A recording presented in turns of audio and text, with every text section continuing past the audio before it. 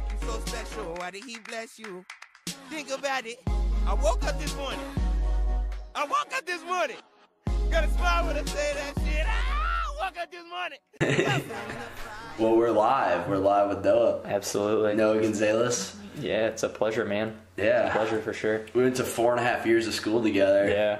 I think we really kind of connected, I think sophomore or junior year, because I knew about who you were freshman year, but we didn't interact or anything, but Right. I think sophomore or junior year is really when we became friends, and then Because we started having a lot of overlapping classes together. yeah, it started off with 1 or 2 classes, and I remember the first time I ever actually talked to you, I was I had heard a bunch about you freshman year, so I just remember coming up to you one day, I was like, All bad. no, dude, it was always good, and I was like, this is somebody I definitely think that I would like to get to know, and so I remember I went up to him, I was like, so I guess you're Jordan Fisher. You're like, yeah, that's me, man, what's up? It's like, hey, what's going on? But yeah, man, how the time flies for sure. Oh yeah. Yeah, it's wild. And then that semester we were talking about before the podcast that we spent together at Maryville. Mm-hmm. That was... Yeah, when did you end up leaving Maryville? Join the Air Force. I believe it would have been 2015, so I guess it was I think that was the same year I was there. yeah, it would have been, so. It would have been Yeah, that was second I was there. semester of 2015, so it would have So been the next semester after I left. yeah, so it would have been, because I left in May, I joined in January, and I left for basic in May, so yeah. What kind of drove that action on that decision? Well, to be completely honest, kind of like what we were talking about, it honestly went with Isaiah passing away. Mm-hmm. I was kind of going through a whole lot because I actually was in Colorado for a little bit, came back, went to school, was trying to find a job, just working some stupid stuff, and then Isaiah had passed away. And I was... Because that was the October of that fall semester, yeah. So then I was living with my parents, and I was having issues. I was really kind of depressed after that, and they had ended up actually kicking me out. So I moved in with my friend Nick, and we were both just going to school, not really doing much. And I was just sitting there feeling all kinds of depressed, and I was like, you know what, this isn't who I am. This isn't who I want to be. This isn't who Isaiah would want me to be. Right. And I had always, from when I was younger, always played with Army men, that kind of thing. And I had always talked to my parents about it. And eventually I was just like, I'm an adult. I can make that decision. Right, yeah. I was just I looked into it one day. My cousin had joined prior to me joining. She gave me all the information. So you kind of hit a low point in life, and then you're like, I need to get myself back together, and you kind of came out on top. Yeah, for sure. Do you think that was the right decision for you?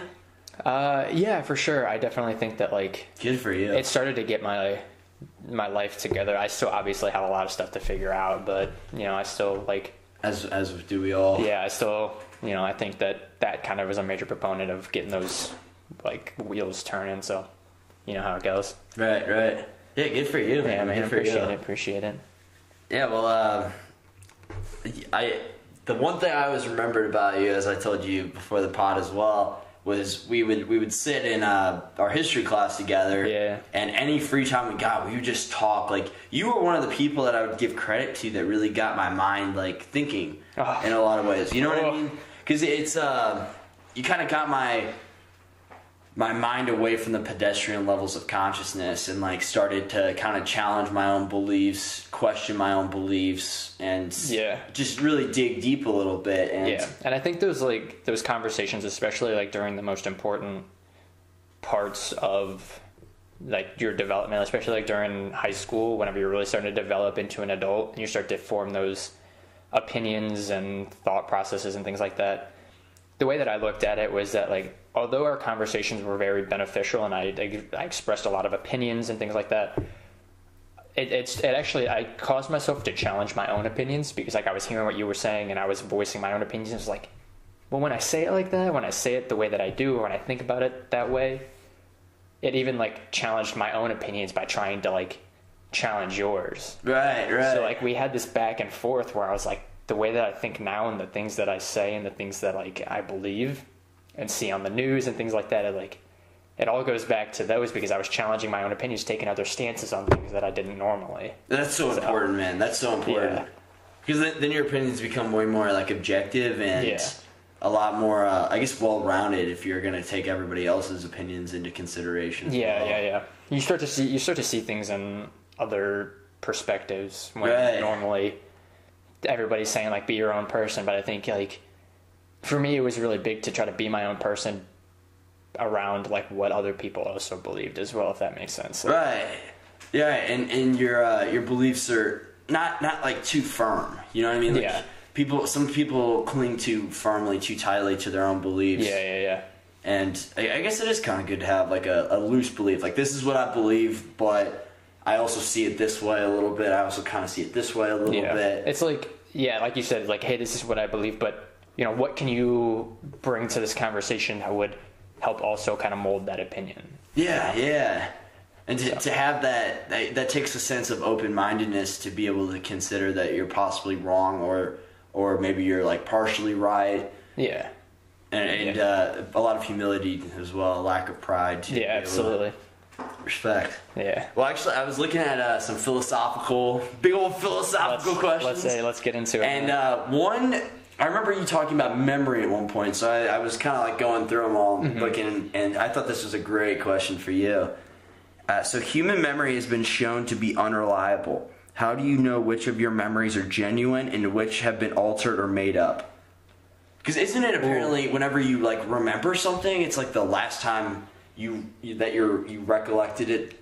So it's like it's not actually what happened. Yeah. So from what I understand on the topic, I think it's like for why it's so hard to remember certain things. It's because you're not remembering the action; it's you're remembering yourself remembering it. So it's like I could tell you, hey, you know, I went to the ice cream shop and I got 3 scoops of ice cream and a waffle cone, but then the next time I could be like, hey, actually, like, yeah, I remember I went to the ice cream shop and I got 2 scoops instead of it being, well, I'm not sure if it's 2 or 3, you know, that kind of thing. So it's like, and a Sunday. Like, your memory starts to kind of get broken up into like what you actually remember and kind of these more minute details that may or may not change. It's like when you tell a story, it never seems like you're telling the same story twice. True. Always like, there's always details that you leave out because they're not as important or they didn't actually happen, those kinds of things. Or maybe if like you were telling the story and something was more appealing to the audience, it's that's more of an incentive for your memory to exaggerate it. Yeah. So if you decided to exaggerate it that one time and it was like effective, you got some laughs out of it, then you're like, okay, that was good. I'm going to keep doing more of that. Yeah. And I think like, so this is actually a really like interesting topic that I had with one of my psychology teachers. I can't remember exactly when it was, but we're actually talking about like what makes you you, like what makes you an individual. How do you identify yourself? And a lot of people are talking about like, oh, I've got my name, you know, I'm me, people call me my name, that kind of thing. So for me, it was like how, like the memories that I had of myself. It's like where I can place myself in my own life. It's like if somebody's like, hey dude, we had a really good time at that party, right? I'm like, I never went to a party because in my mind, in my life, I never went to that party whether or not I was there or not. So if I don't believe that I was there, if I don't remember being there, to me I was never there. Yeah, like maybe you had like a negative memory at that party, so your mind kind of shunned it out. Yeah, so if I never remember that, or if I can't place myself in that situation, how do I know? How do I believe that I was there? Because I don't remember it. So it's like, if I can't place myself in that situation, to me, I was never there. Right, yeah. So it's like everything that you've done in your life leading up to who you are at this second, and then this second, and then this second as well. It's like... Oh, okay. Yeah, I think it's just like a build-up of compounding memories and compounding like actions and events and experiences that like lead up to, you know, who you are as an individual. And that's kind of what defines your identity. Yeah, because like people can say, oh, I have a name, or oh, I have consciousness of my own, my own being, which is great. But what about people who don't have kind of that disconnect of like not really being able to identify like right and wrong and have like a conscious, like people who are like what would be, I guess, clinically like psychotic or those kinds of things that like have that disconnect of like empathy and all those kinds of things. It's like they can't identify, I guess, emotions, or they don't take social cues, so that way they don't like identify themselves and how they play a part in an experience or in an environment. Okay. So I think how I identify my experiences of myself is how I identify myself, and then how I would identify you is my experiences with you. Right. Because if I had a negative experience with you, my identity of you would be negative.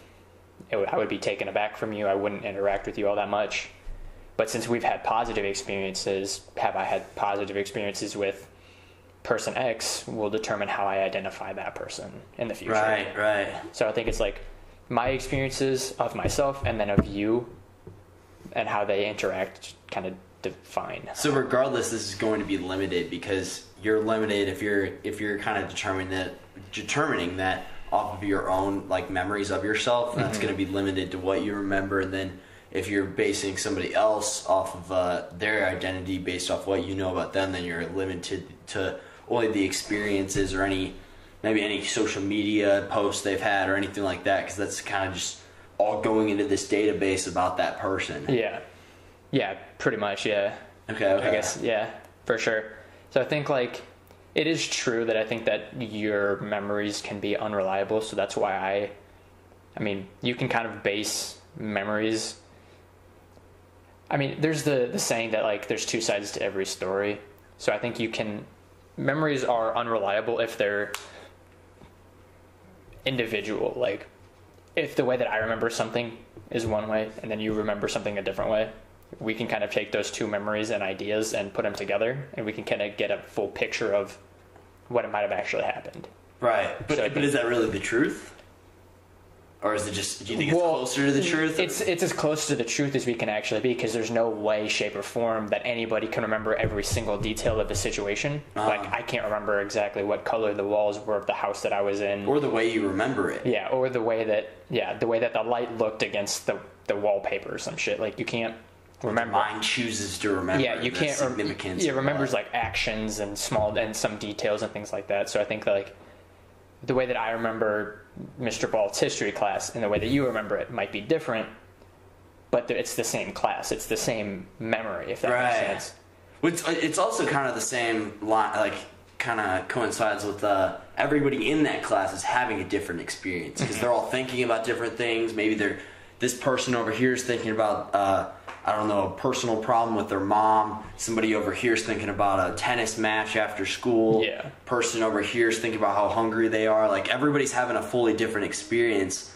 and even if we are all in the same exact room trying to engage in the same exact so I think conversation. I think the question of whether or not memory is reliable or unreliable or reliable, I think it is, in the fact that it is reliable and the fact that it's all we have to base right off of. It's like it is all we have. It's all we have. We can only like base, unless there's recording of it. Yeah, I mean, unless there's other sorts of evidence and things like that, other experiences that people share with us. Like, if I were to not talk about certain things, all I remember of that situation is negative or positive.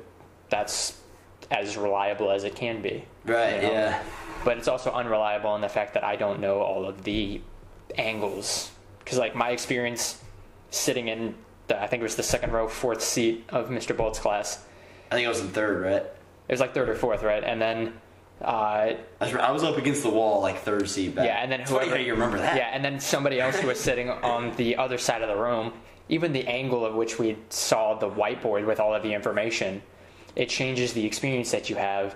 Different frames of reference. Yeah, so I could say, hey, it was a really good class. That's how I remember it. But somebody's like, well, Mr. Bolt was always in the way whenever he was writing on the whiteboard, so I couldn't see. Right. So it's like the information that if we were to tell somebody, hey, it was either a really good class or not a good class, it's subjective to the person's experience. So absolutely. It's reliable for myself. Well they can hear. Maybe they don't have the best hearing. They're sitting in the back, back corner. It's reliable for personal information, but it's unreliable for like third-party information. It's like I can't tell you how good it was because it might have been good for me, but it might have been bad for somebody else. Because then that almost requires like almost a human skill that is just never going to be fully developed, like empathetic memory.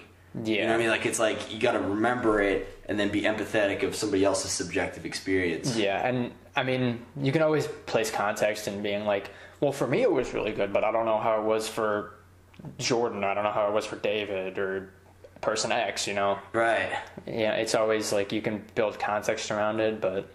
Plus, how many times do you remember something and then you think you remembered it identical to what it is, and then maybe like a video you haven't seen for a while, or a video, you've never seen the video, and then you see it a little bit later, like maybe 2 weeks after the event happens. You're like, no way! Like I remembered it completely wrong. Yeah. So it makes you question your own memory and your own abilities. There was this experience that I had when I was younger, and it still trips me the hell out. It's like, so I was looking at a picture of what ended up being my younger brother and a kid, this girl in his class when we were in like elementary school, and my brother in that picture looked exactly like me. Yeah. Like almost identical. You're younger or older? My younger brother, and I was sitting there like, it's understandable that you guys look alike. I was like, what the fuck? I was not, who is this person? I was never in this experience. Like, what the hell? I'm sitting there thinking, like, I'm tripping out because I see this picture and I thought it looks like me. So in my mind, that's me. So you're searching your memory and I'm like, freaking out. I'm freaking the hell out. And then I was like sitting there staring at this picture, and my dad comes over. He's like, what the hell's going on? Like, what are you doing? I was like, when was this picture taken? He's like, dude, that's not you. I'm sitting there like, there's no way, because I get like when we were younger we looked a lot alike, and I couldn't put myself in that situation. It turns out I was never in that situation, but so in my mind it was like it was unreliable and provided that information that I needed to put myself in that situation. But that's completely understandable. Yeah, it makes complete sense. But in your mind it plays tricks on you, thinking like, hey, like your eyes see like, hey, that's me. Was your mind starting to create memories that weren't real? I was trying to like play back, and I was like, okay, put myself in this situation. I'm looking up, I see somebody taking a picture of me with a girl next to me, but I was like, it was just never reliable enough for me to be able to be like, yeah, dude, that's me. And it turns out it never was. Well, like the girl next to you is what got you. You're like, well, obviously that's me. I'm pulling girls. Yeah, I was like, well, I mean, it's no different. Nothing's changed. Yeah, it has to be me. And you just find out it's Jacob. I was like, well, yeah, unfortunately. Happens, man. Well, what do you think life would be like without memory? Ooh. Life without memory. It'd be like a fish. It'd be fucking insanity. There'd be no such thing as relationships. Yeah, there'd be a lot less meaning. You couldn't have goals because you couldn't remember what the fuck the goals are. Yeah, there's no way that you would be able to even. You couldn't function. Nobody could function. Do you think we'd even be like considered conscious beings? I guess we'd still have a sense of consciousness, but I mean, so are we talking like you experience everything through the day, and then midnight comes around, and then that next day you just forget everything? Or is it like you just can't grasp the concept of what a pencil is? You can't grasp the concept of what a cup of water is? Like, yeah, I guess that would just lead us to believe. Or that like, hey, I'm touching it now, but when I put it down. What about just long-term memory? Which I don't even know how that would work, because I don't know how the short-term would convert it over to long-term. Yeah, then it comes down to what's short-term, what's long-term. Like, long-term for me might be 5 years. Long-term for somebody else who has a different concept of that might be 2 years or 20 years or 50 years, that kind of thing. Maybe something like 2 months or longer. Yeah, I don't even know how that'd work. That's such I was thinking of like a theoretical question. Yeah. No, I think, well, okay, if we're talking just about like not being able to, so let's just say like at midnight on the 31st, going into the 1st, we forget everything that goes on, that went on the day before. Yeah, dude, there's no way that we would even be able to function. Everything would collapse. We wouldn't be able to build, we wouldn't be able to communicate, because if we're talking complete memory wipe of language, of cognitive ability, we couldn't move, because we wouldn't remember, like, if we're going back to like infancy, like before we even really know any motor skills, like we're all just a bunch of 6 foot babies basically, like just a bunch of toddlers. So there's no way that you can function. Kind of nomads. Yeah, you can't function if at midnight that that day or that morning of the next day, you forget everything. You can't. We want. There's no way we'd be where we are. There's no way. It would be impossible. It's impossible. Yeah, there's no way that it can happen. We'd just be another animal, basically. Yeah, I think we would actually be lower than a lot of animals. Pretty much almost every animal that has the function of memory. Yeah. Because they can at least remember, like, hey. Because, like, monkeys, for example, they can remember where their territory is. They remember how to open bananas and find food and those kinds of things and groom themselves. But if we didn't know how to do that, we would die from disease. We would die of starvation, and we might be extinct without our memory. Yeah. Wow, what a fundamental just necessity to human life. Yeah, for sure. Or just any life, really. Yeah. I think it's definitely downplayed how important that is to just being able to exist. Definitely overlooked, maybe. Yeah. Here's a question for you. So different people and different organisms perceive reality in vastly different ways. So what is real and what is just our perception of reality? I think reality is subjective. It's subjective to what I experience and what you experience. Kind of going back to memory, it's like undeniably subjective as well. Like there's just no way you can't like perceive reality without your own subjective biases. Yeah, so I think it's it's all subjective. It comes down to the way I see things, the way you see things, the way I experience things, the way you experience things. And people like the phrase like the world doesn't revolve around you or you're the center of the universe or whatever. And to me, in my life, and not even selfishly, that I am. Because without me, my life, my universe, my world doesn't exist. Just like you're the center of your own universe and you're the center of the world does revolve around.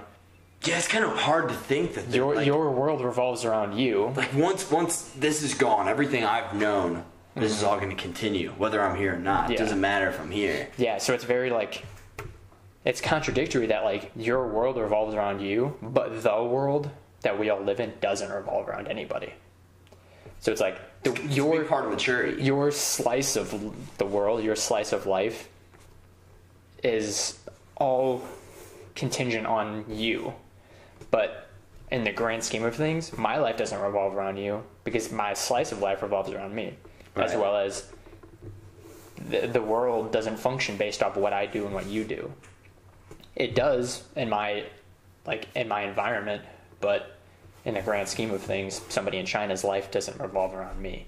Right. So their subjective reality is different than what mine is. Absolutely. It's like, and I can see this cup of water and it's like, it's cold. And you can feel it. It's like, dude, that's like lukewarm. Or it's like room temperature. It's all relative. It's all relative to perception and my perception of that subjective reality. Standards as well plays in there. Yeah, for sure. Because if I'm okay with it being this temperature, if I'm not used to water being this temperature, for all intents and purposes, that's cold to me, but it might be lukewarm to you because you're used to ice cold water or something like so fundamentally basic as that. Because you have hypersensitive gums, and maybe I'm used to warm water or whatever. Yeah. Absolutely. Yeah, it's like I think that also like it goes back to like how if evolution is the cause of what got us to be here, it's like that's kind of what caused us to evolve. Like we were able to push past these certain limitations based on the things that we experienced and the way that we perceived the function and of like our reality. It's like we developed the ability to use tools while others didn't because we found a necessity for them. Right. And other species couldn't use them or didn't have the mental capacity to use them and things like that. Like or to create them. Yeah. So I think it all comes down to just like your subjective reality and how it plays a part in my subjective reality. It's like the way that you see it as opposed to the way that I see it, how those come together to form our interaction. Right. So that's right. That's what I really like about this podcast too, is like I'm getting everybody's own like interpretation of this world, and just to find out like I want the one truth I don't know. I'm so really into this that like I can't really say this for sure or not, but I think I think I'm learning that everybody kind of has a gift in their own way. Like, yeah, for sure. Everybody has something to contribute. Everybody has a part to play. It's almost like we're all just this humanity, and we all have these different gifts, and maybe one day one of our a big part of evolution is going to be that we're all going to work as some cohesive unit with each using our strengths to play. Yeah, that's different. I think that would be a perfect ending to. It's a little bit of a utopia. Yeah, this perfect ending to this story that we've kind of written as like a humanity, so we could call it like. That would be the perfect end goal, like, you know. So what's your theoretical interpretation of the future? It's just so weird to think about, just because of you don't know, because obviously the future doesn't exist until it happens. I think if we continue to go down the road that we've been going now, there's a good way and a bad way that we could go. There's like, it was so weird, and this is going to kind of go a little bit off topic, but I was like, for example, I was watching a bunch of documentaries on like the like race and racial tensions and things like that, like the KKK and then the Black Panthers and all this stuff. And I think that, like, for example, let's take that and how it affects the future. I think that, like, if these two opposing groups don't learn to make a change or be more accepting, then boom, our future is shaped in that way. Right. Or if they do, then boom, our future is shaped in this way. Or how even something as small as like the butterfly effect of like something small happens and that snowballs, and then boom, we have nuclear fallout. Our entire life turns into a Bethesda game. Boom. Then we have our future that way. I don't know. It's just like, it's so hard because there's an infinite amount of possibilities for the future, whether it's like all these different outcomes. Yeah, whether it's like this conversation that we're having, but it could have happened a minute after when it actually started. That changes the course of the future. Totally. Because then I leave 5 minutes later, I leave a minute later, maybe I don't think about something the way that it happened because the air conditioning just kicked on and I was distracted by that and I lost that thought. It's all like, it's impossible to have an idea of what's going to happen in a minute, in a second. Like, I could just snap and be like, you know what, I don't like the way you're looking at me. And then our relationship is ruined. Right. And, you know, who knows? So I guess that kind of plays along the lines of almost if you have the free will to determine how you're going to respond to certain situations. Yeah. And I think even then, like, you never know how you're going to respond to certain situations until you're in them. People can be like, you know, prepare for the worst, you know, hope for the best, but prepare for the worst. Well, the worst is, you don't know what the worst is. You can think what the worst is. You could be like, oh, well, the worst is my parents being murdered. I mean, God forbid, obviously. Right. But, you know, that at the time might be the worst, but then something else could happen a day later, and that could put you in an even worse spot. Right, true. And, yeah, so I think that, like... And even just the smallest thing could set you off after that. And even on the other spectrum, like, hope for the best. I don't know what is the best. What is the best possible outcome? Right.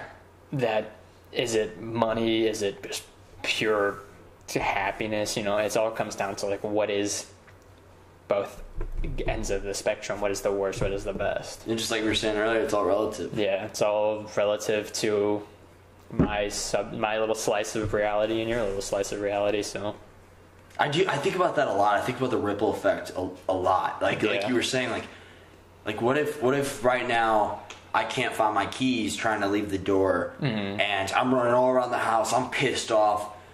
I don't know. It's taking me 20 minutes. I can't find my fucking keys anywhere. And what if the reason I didn't find my keys was there was a higher purpose in that, and maybe if I would have found my keys and left on time, the time I was planning to leave at, then I would have gotten in a car accident. That was, you know, like, and then you think that also comes down to your memory not always being reliable because you remember having your keys somewhere else. Right. But it's unreliable in the most basic form because they're not there or where you remember it. So you try to retrace your steps, but then you find your keys in the last spot because you forgot to trace back to that one spot. You forget like, oh, I went to the fridge, and then I went to the pantry, then I went to the bathroom. But in between the fridge and the pantry, you looked in the couch and you dropped your keys under the couch. You know, that kind of thing. It's like... But some of it's just chance. Like, it just slipped out of your pocket. But yeah, you're totally right. Sometimes it's just a lack of memory. Like, you just kind of autonomously, like, threw your keys down, not even thinking about it consciously, like, just in that, like, semi-conscious state of mind. And you're probably, your mind's on something completely different, and your keys are over there, I don't know, 2-3 hours whenever you need your keys. You can't find them anywhere, and that's just because... It's almost like it's not even like a lack of memory. It's that your mind just didn't register it to become a part of your memory. And that's something you get better at once you start driving longer and longer. Like, I used to lose my keys way more than I do now. You know what I mean? Like, so much. I used to lose my keys all the time. I used to lose my phone all the time. I didn't drop my keys again. Now that we're talking about it. Gotta get that tally mark going. Yeah, for sure. But yeah, again, I think... In conclusion on that topic, I just think that reality really just comes down to you. Like, nobody can ever... I mean, there's always that topic of, like, you know, is reality exactly how we see it? What if things, you know... like, really kind of crazy theories is, like, what if the oxygen is actually just, like, drugged and we're not seeing things the way that they actually are? I think that's... I've heard some scientists say that we're actually hallucinating this reality, which... I mean... more plausible than I don't know. I think it... To me, I don't see it being plausible, but, I mean, if there's evidence behind it, then sure, I'll be open-minded to the idea of it, but...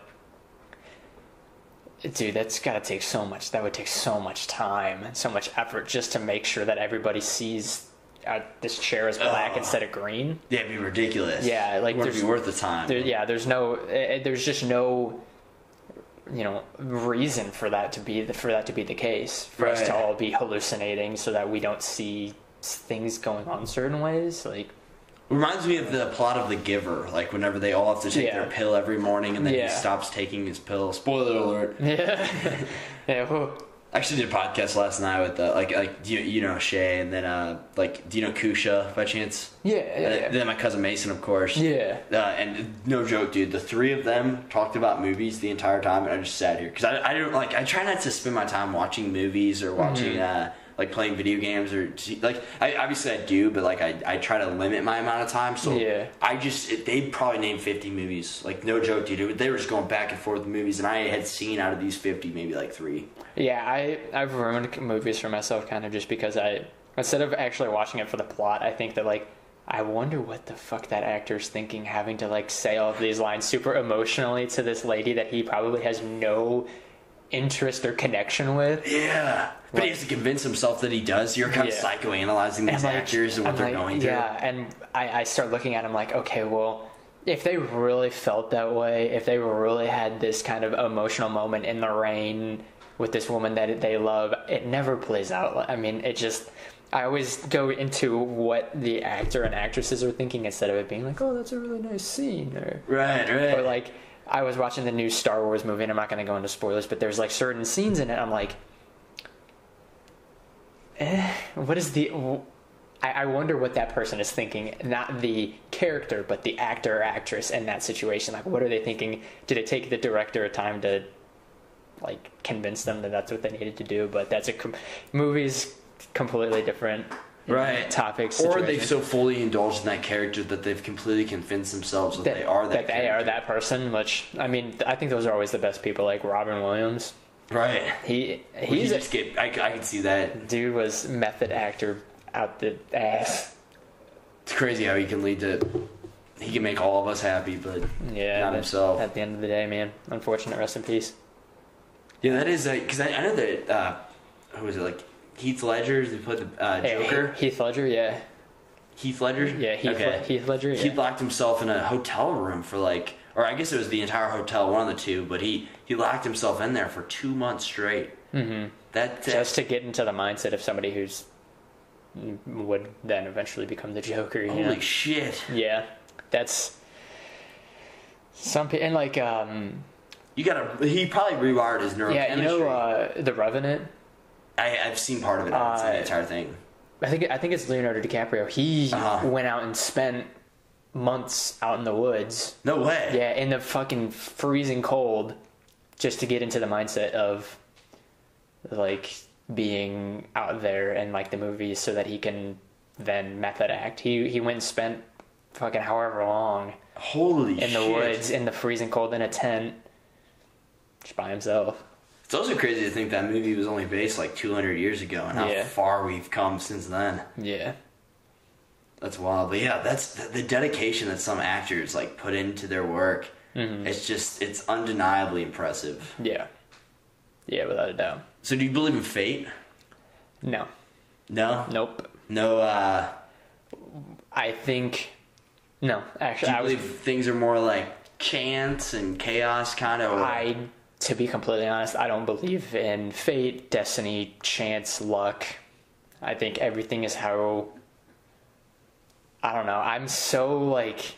It's such an interesting thought to have that, like, oh... And we'll never know. Well, this person is naturally more lucky.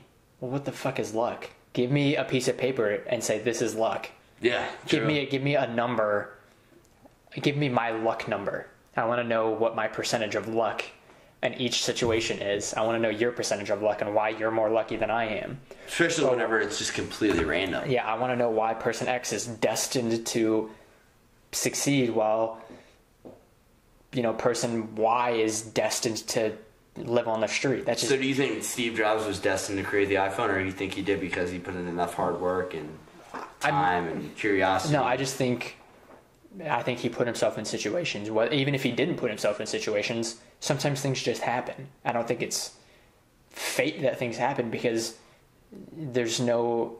The thing that I've come to realize is that, like, it's hard for me personally to believe in a lot of things if it's not physically in front of me. If there's no evidence or proof behind it. There's no evidence saying that, like, this was fate. Well, not necessarily that this was fate, because fate isn't physical. You can't have like there isn't a book on, you read it and then you're destined to do something great, or there's no like number that you can say like this is your probability of being more successful than person X. Like, yeah, you can take into account like environment and socioeconomic status, and some people say race and gender and those kinds of things, but like, I was born a white guy in St. Charles. I don't think that makes me any more destined to be successful than, or fate doesn't make me more successful than an African-American man in St. Charles. Like, versus so you're kind of saying the cards you were dealt doesn't really determine anything. I don't think the cards I was dealt... Yeah, I mean, there's reasons to believe that, like, person X, I don't want to use, like, race or anything, but, like, that person X who was born in a suburban as opposed to a rural or an urban would be more successful than the person, suburban person's more successful than this person. I mean...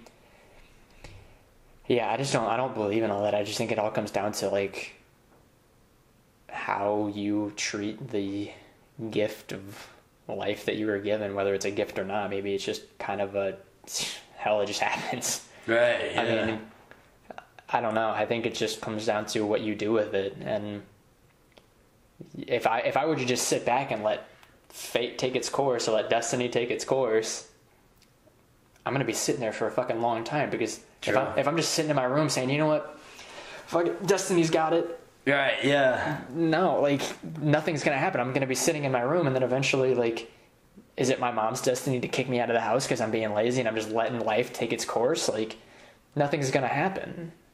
Am I destined to sit in my room? Why am I destined to do that? Right, as opposed to somebody else not being destined to do that, And I guess anything you do, any action you take, or any inaction you don't, or any action you don't take, like, you can always say that was destined to happen, because that is what happened. Yeah, I mean, but you can say anything is in destiny. Yeah, you can say know. Like, I guess me being famous was destined to not happen. Right. Well, me peeing in a corner is destined to not happen, or something so crazy as that. Like, no, I think that the idea of destiny, if you believe in it, sure, that's great. Whatever you can do, you can believe what you want. Personally, nah, it's not for me, man. More than anything, I just don't know what to believe, but I kind of do consider the possibility of something to be destined, and I don't know if that's because I like that thought. You know what I mean? Like, well, that you're on the kind of like a predetermined path, or kind of like almost like your higher self has already chosen everything that's going to happen in your life, and everything that's happened happens for a reason. But then doesn't it kind of seem limited? What do you mean? That you're like, okay, so you have this path, so you're only supposed to be on this path. That like you don't know you're not consciously aware of what the path is, so it's kind of like exciting. But then at the same time, then how do you know that there's a path? Exactly. If you don't know what, if you're driving down the street and you're like, oh, I'm supposed to go on this road, but that you don't know where that road is, you're gonna get lost. Right. And then you're gonna go off, do your own thing. Like, I don't know. It's hard for me to wrap my head around the fact that like this was destined to happen, because anything could happen. I could have gotten into a car accident. So was this not destined to happen if I would have gotten in a car accident? You know, that kind of thing. It's like... What about your desires in life? Or do you think they're predetermined? That's all based on what, again, back to your memory and your experiences. Like personal interest as well? Yeah, personal interest. And, like, I think that if my parents, like, for example, in high school and throughout my entire life, I loved basketball. Uh-huh. I was never the best at it, but I loved... A lot better than me. I loved playing the game. I loved watching it. I still love watching it. But that's because, like, when I remember watching my first basketball game with my dad on TV, and I was watching, like, I think it was like my first experience watching basketball was Kobe. I watched him, and yeah, I remember I was like, dude, this guy is insane. He's so good. I want to be just like him. I want to do this. I want to do that. So when I was younger, I would play basketball just so I could, emulate this. And then as you grow up, you're like, hey, I want to be in the NBA. And my dad was like, oh yeah, you keep working hard. Anything is possible.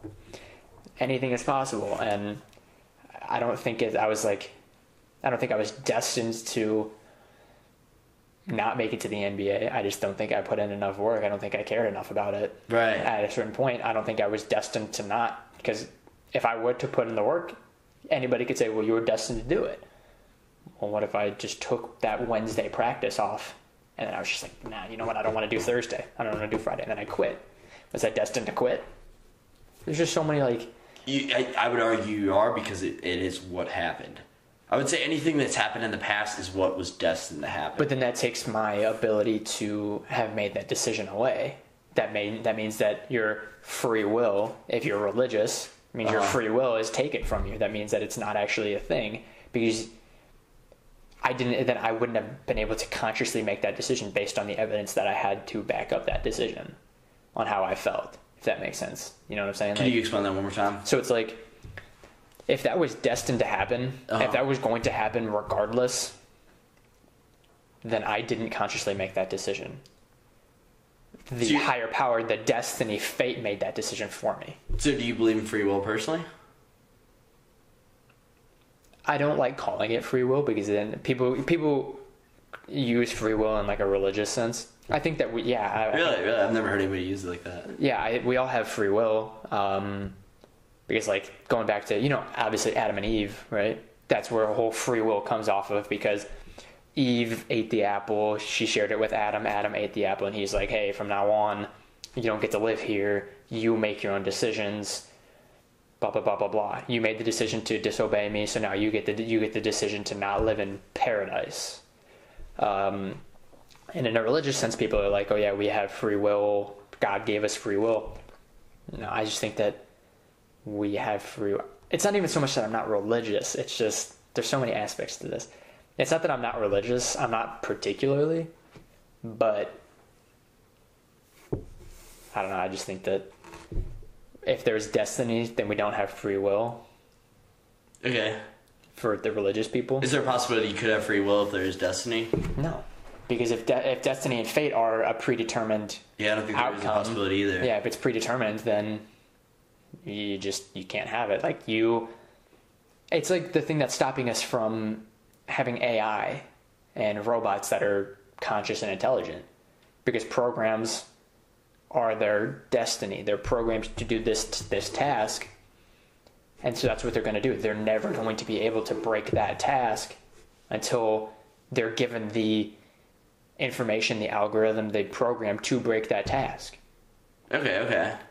So they're like... Until they have the ability to disobey. Yeah, so it's like, if you are a robot and you're given the task of picking up this pencil and putting it down, and that's the only program that you have to do. So I keep doing it every day. I'm destined to do that every day. I'm programmed to do that every day. But if somebody were to give me a little USB drive, put it in, and say, what if you choose not to? And the program goes through like a random number generator between 1 and 50, 1 through 24 being... I guess it'd be 1 through 20. Would it be 1 through 24? Yeah, 1 through 24 being pick it up, and then 25 through 50 being don't pick it up, right? Then you go through a random number generator. The computer has the ability to basically make the decision to compute the numbers, to run the numbers as to whether or not they're going to pick up the pencil. But even though that decision is completely random. Exactly, any decision is completely random. And you're picking from the infinite. You're picking from it's a random decision. Choice of possibilities. Yeah, you have the options in front of you to either pick up the water or pick up the pencil.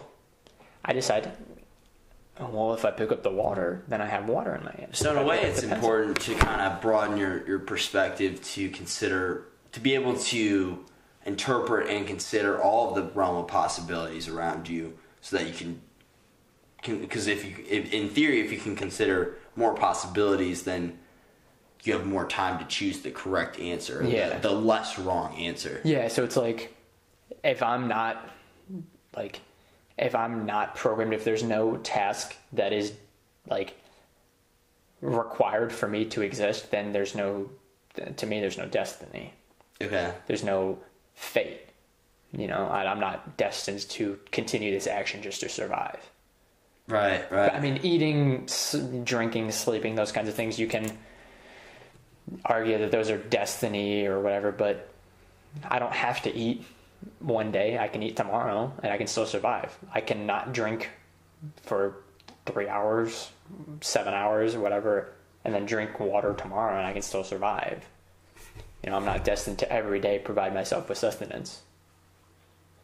So there's still a choice there. There's still a choice there, yeah. Then that's my free will, my ability to say yes or no. That's what I'm going to do or not. Well, there's Are you familiar with Sam Harris by chance? I've heard the name. I'm not really familiar with. I'm not exactly sure exactly what he does. I know he's an author, and I've heard him on some podcasts. I'm not super familiar with who he is. Yeah. But he makes the argument that free will is a complete illusion, and a lot of his backing on that is that EEG scanners, and I'm probably butchering this exactly because I don't know the difference between an fMRI and an EEG scanner, but apparently EKG scanners, that's hard. EEG. Okay. EKGs is hard. Yeah, that's right. Okay. But they're able to somehow scan brain activity. So if they ask a question before they consciously are aware of their answer or how they're going to respond in this question, there's activity in the brain that appears 7 to 10 seconds before they're consciously aware. So he argues that most of these desires, most of these interests are subconsciously predetermined, or not predetermined because he doesn't believe in a deterministic universe, but he doesn't believe in free will either.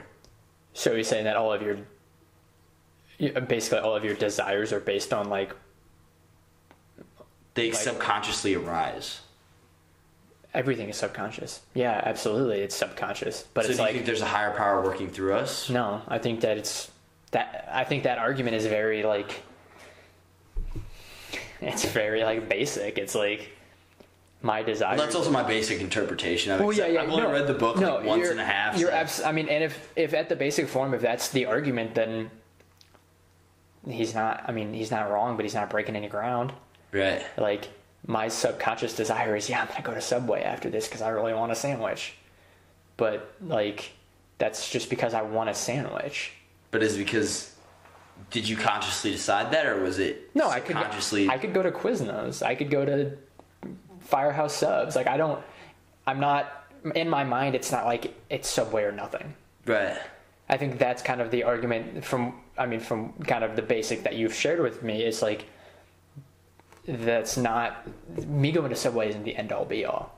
And if you offered me apple or banana, I'm not going to think like, oh, apple or, or I don't want anything.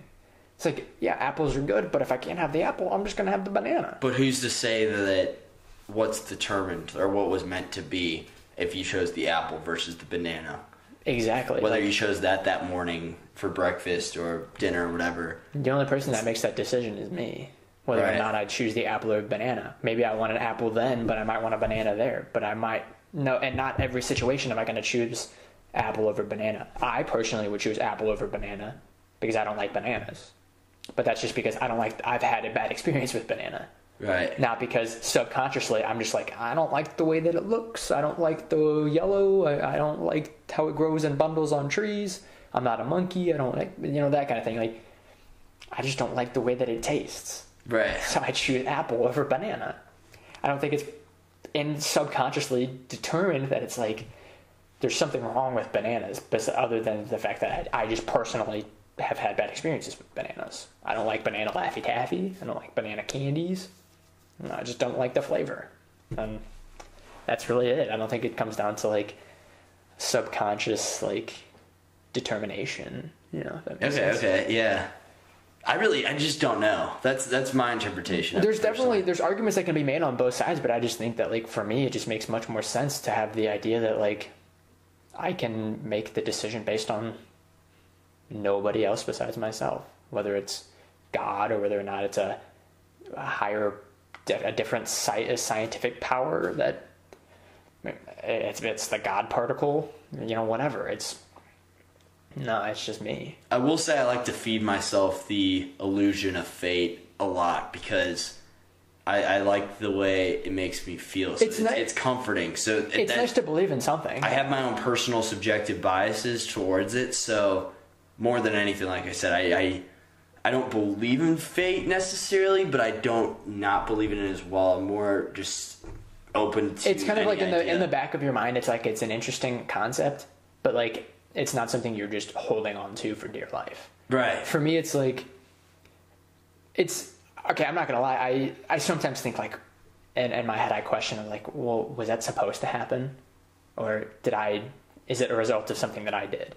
Right. So if it's like, but if I'm sitting there thinking like, hey, this bad thing is happening, but I'm just gonna ride it out because, hey, fate's got my back.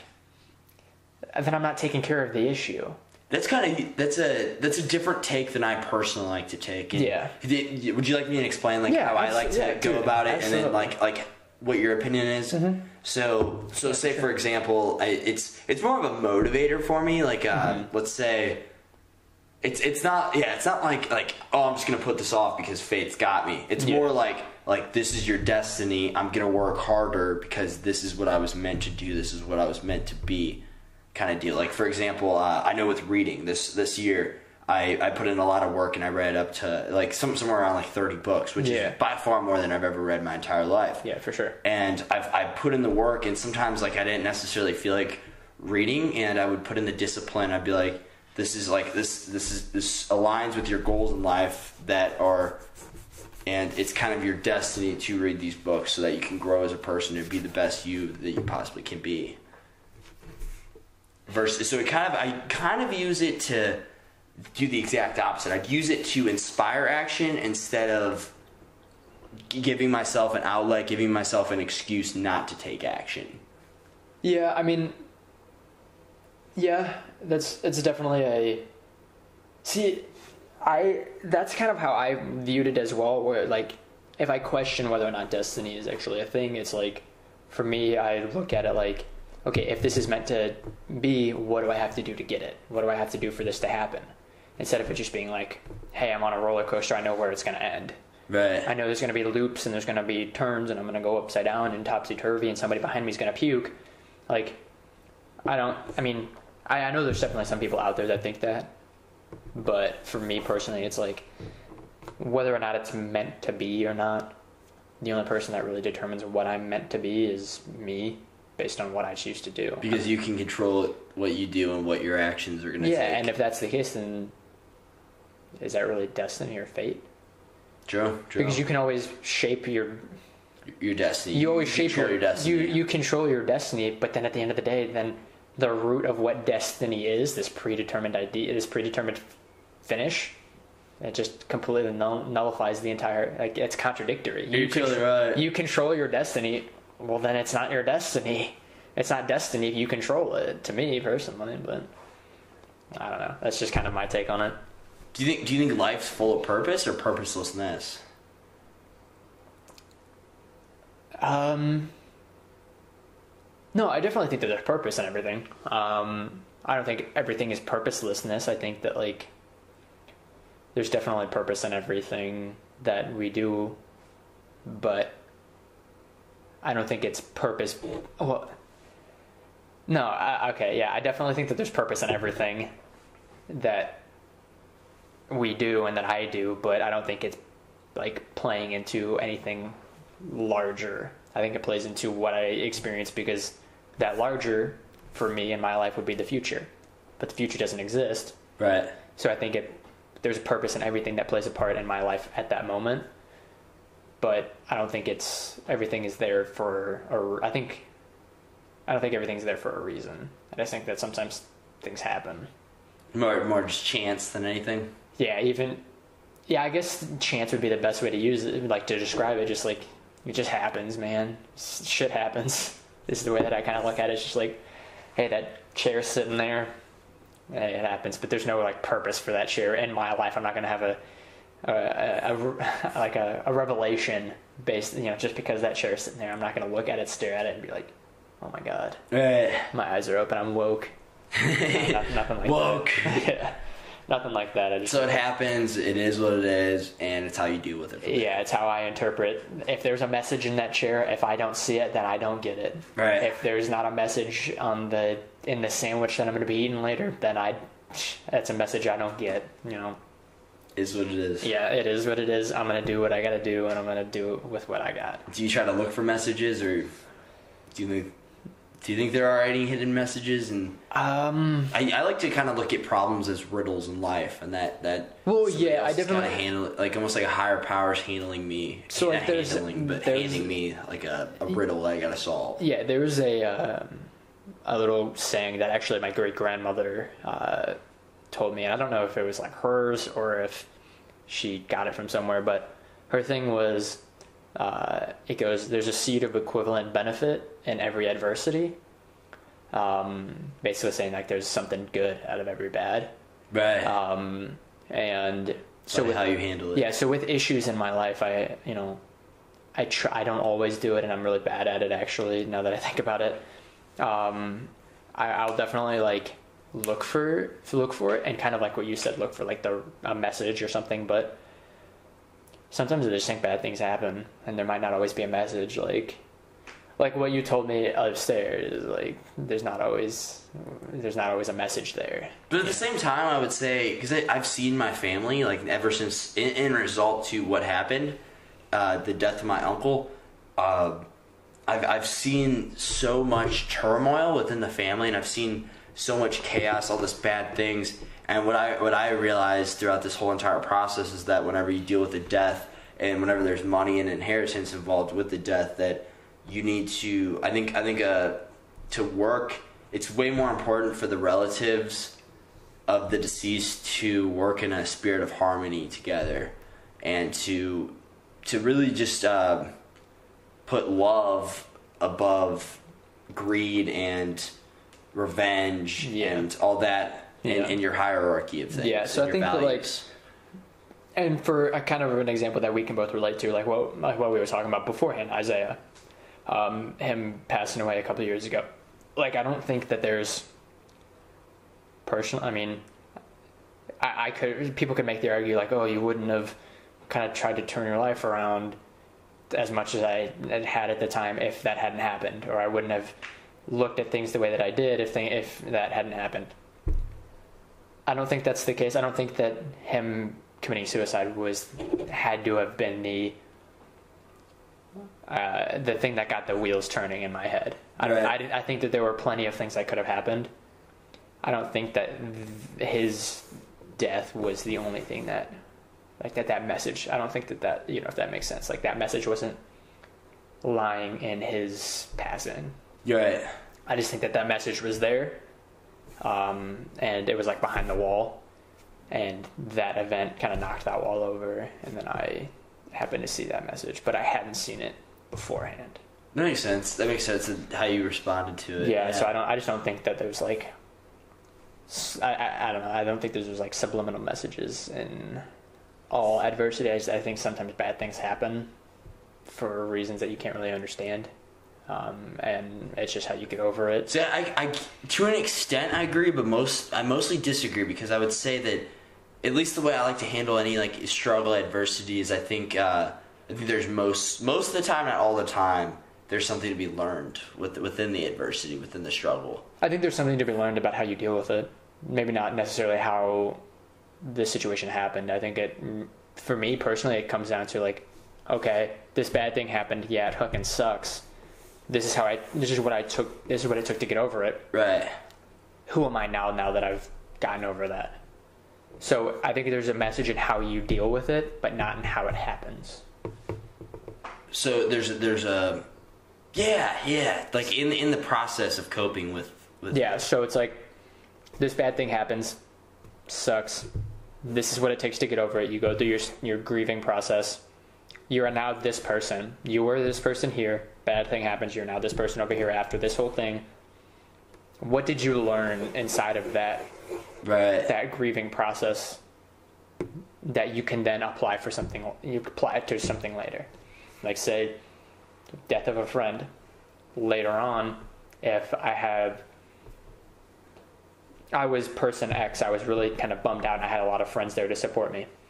So, again, God forbid, if something were to happen again, where I have a death of a friend, and there's another person who's kind of in the situation that I was in, mm-hmm. I could then be I could be that friend to that person that my friends were to me, just because I've been through that situation before. And you know how you want people to help you cope with it. Yeah, so it's like, I still think I was that person that could be that friend to another person.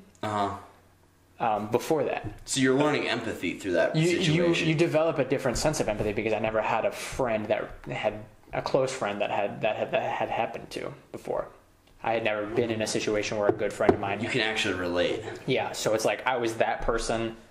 I was this person here. I'm still that same person, but I've just been through this experience. Yeah. So then I can relate it there. But I don't think because of that experience, I'm any different. I could be any different to this person than I was before, if that makes sense. Yeah.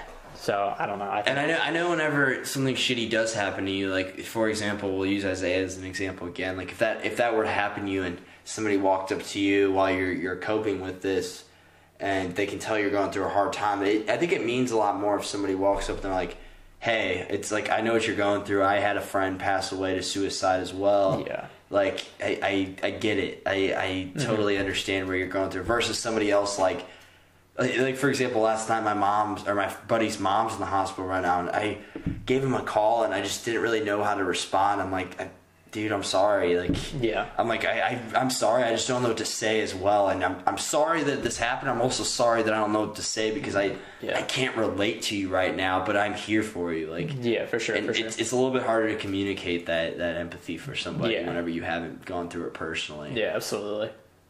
But yeah, I don't know. I don't know if there's necessarily messages in every bad thing.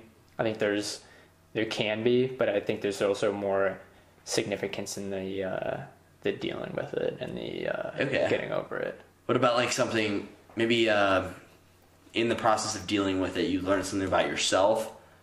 Yeah, that's more along those lines, where it's like you develop something, like you learn something about yourself that you might not have known prior, but it's because you dealt with it in a certain way. I think it's because you dealt with it in a certain way more so than the action happening.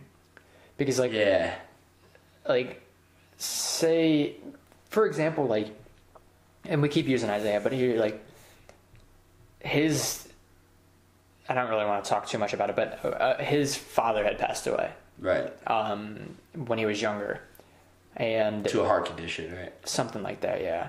I think it was because he had a tattoo of a heart on his heart. I don't think that that passing of that family member, you know, made Isaiah, I mean, obviously it affects who you are, right? But I don't think that, like, I don't know, it's hard to explain. He was a genuinely good person, and I think that he just was natural. That's just who he was as a person, as an individual. I don't think that, like, there was a message in the fact that his dad passed away. I don't think there was a message in that, like, hey, your dad passed away, but this is what you're going to learn about yourself. Right. I don't think that that's a thing, and I don't, like, for people who believe that, sure. Like, if you can see a message in that, great. You know, that's absolutely fine. I just don't see, like, if in those major tragedies, I don't think there's a message in the Las Vegas shooting. Right. I don't think there's a message in the Manchester bombing. Yeah, it's hard to say. It's really hard to say. It's also hard to detach yourself from the emotions. And the families of those people, I don't think that they're sitting there thinking, like, okay, what was the message of my daughter going to a concert in Las Vegas and then getting shot from a fucking hotel window by some psychopath? Right. I don't think that they're sitting there trying to analyze the message. I think, like, yeah, so... It's difficult, too. It's difficult, too, especially with all those emotions rising, all that anger, all that tension. But simple stuff like, you know, failing a test, yeah, there's probably a message in that. Study more. Or, like, getting in a fight with your family or something like that. Like, you know, do what you gotta do. So why do you think the caliber of the tragedy determines if there is or isn't a message? Well, I think I think it's more of what caused the incident, what caused the... So it's more dependent upon the experience? It's more dependent on every factor that is taken into consideration as to why something happened. Like, okay, how about this? Like, do you see a message in the Las Vegas shooting? What message can be learned? Like, me personally? Yeah, like, try to put yourself in that situation where it's hard. Right, I don't think there's a message for those families to hold on to where it's like, I mean, you can argue that, like, oh yeah, well, the message is like, my daughter, she did this, but she loved going to concerts and blah blah. She was having a good time. She was young, blah blah blah blah blah. But I don't think it's like, I think there's like a message like, hey, live life like every day is your last. That's so, I don't know. Some people think that it's definitely cliche. It's definitely, yeah, it's cliche. I don't know. I think that it's like, it's definitely the caliber determines the message, if there's a message, if not, you know. Right. It really comes down to what you, like, how you experience that situation and how you contributed to that situation. It's hard for me to say if there is a message or not because I'm so detached from it all the way over here in Missouri. Like, yeah, I mean, it happened in this country. I've been to Vegas before, but still, like, I'm so detached from it. You would really have to talk to the families, but I would argue that at least one of the families learned something. I'm not, whether that's good or bad, I'm sure there's some lesson that was learned. I'm sure whether it's good or bad, that they've learned something, but I mean, and again, messages are all, like I said, they're also, like, based on how you experience these things. Right, yeah. It's all subjective. Think about that paradigm you'd be, like the frame of reference, the paradigm you have when thinking about your own daughter getting shot, like, in a concert that she was so excited to go to, and you talked to her on the phone the night before.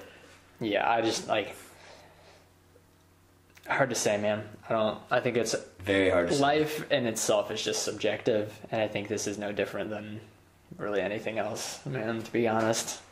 It's just all subjective. And how you experience these things, man. That's what it comes down to. Well, you want to end it on that? Well, I ended on that, sure, man. Cool. How long did we go?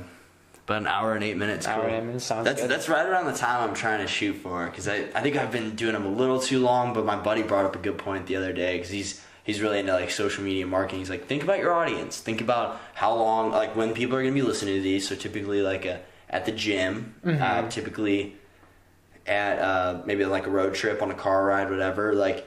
So maybe think, like, try to do it the average time of a workout. So that's what I'm kind of shooting for. Yeah, absolutely. About an hour. I mean, from what I've seen in the ones that I've watched, they're like, I'll watch, like, if I'm at work or if I'm, like, just chilling playing video games or something, I'll kind of put something on just to have some, like, noise going on, but like if I haven't seen it before, like the one about that you had with Kyle. Oh, you're talking about my personal podcast. Yeah. Oh, thank you. So Wow. like with Kyle and Mason, and I guess Mason's girlfriend, I hadn't heard that one, so I was like, I actually spent some time while I was just got off of work and I was just chilling at home, so I like actually took some time and I just watched it, and I really liked it, so I'll like put it on and I'll have like background noise and I'll listen to the things that you guys are talking about.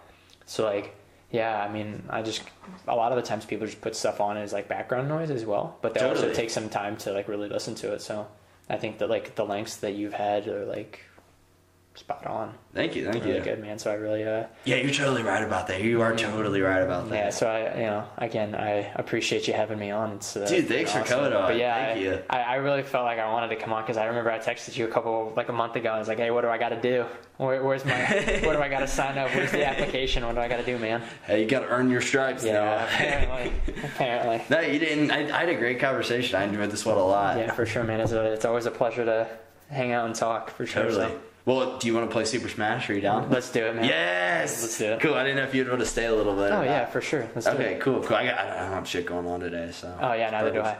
All right, well, if you made it this far, I really, really appreciate your time. Hour and 10 minutes. Look at that. Hour and 11 minutes. Bam, just hit it. Well, yeah. This is episode number 39 of Jordan's Subjective Perspective. I almost said Noah's Subjective Perspective because I read your name right there. All right, cool. Bye.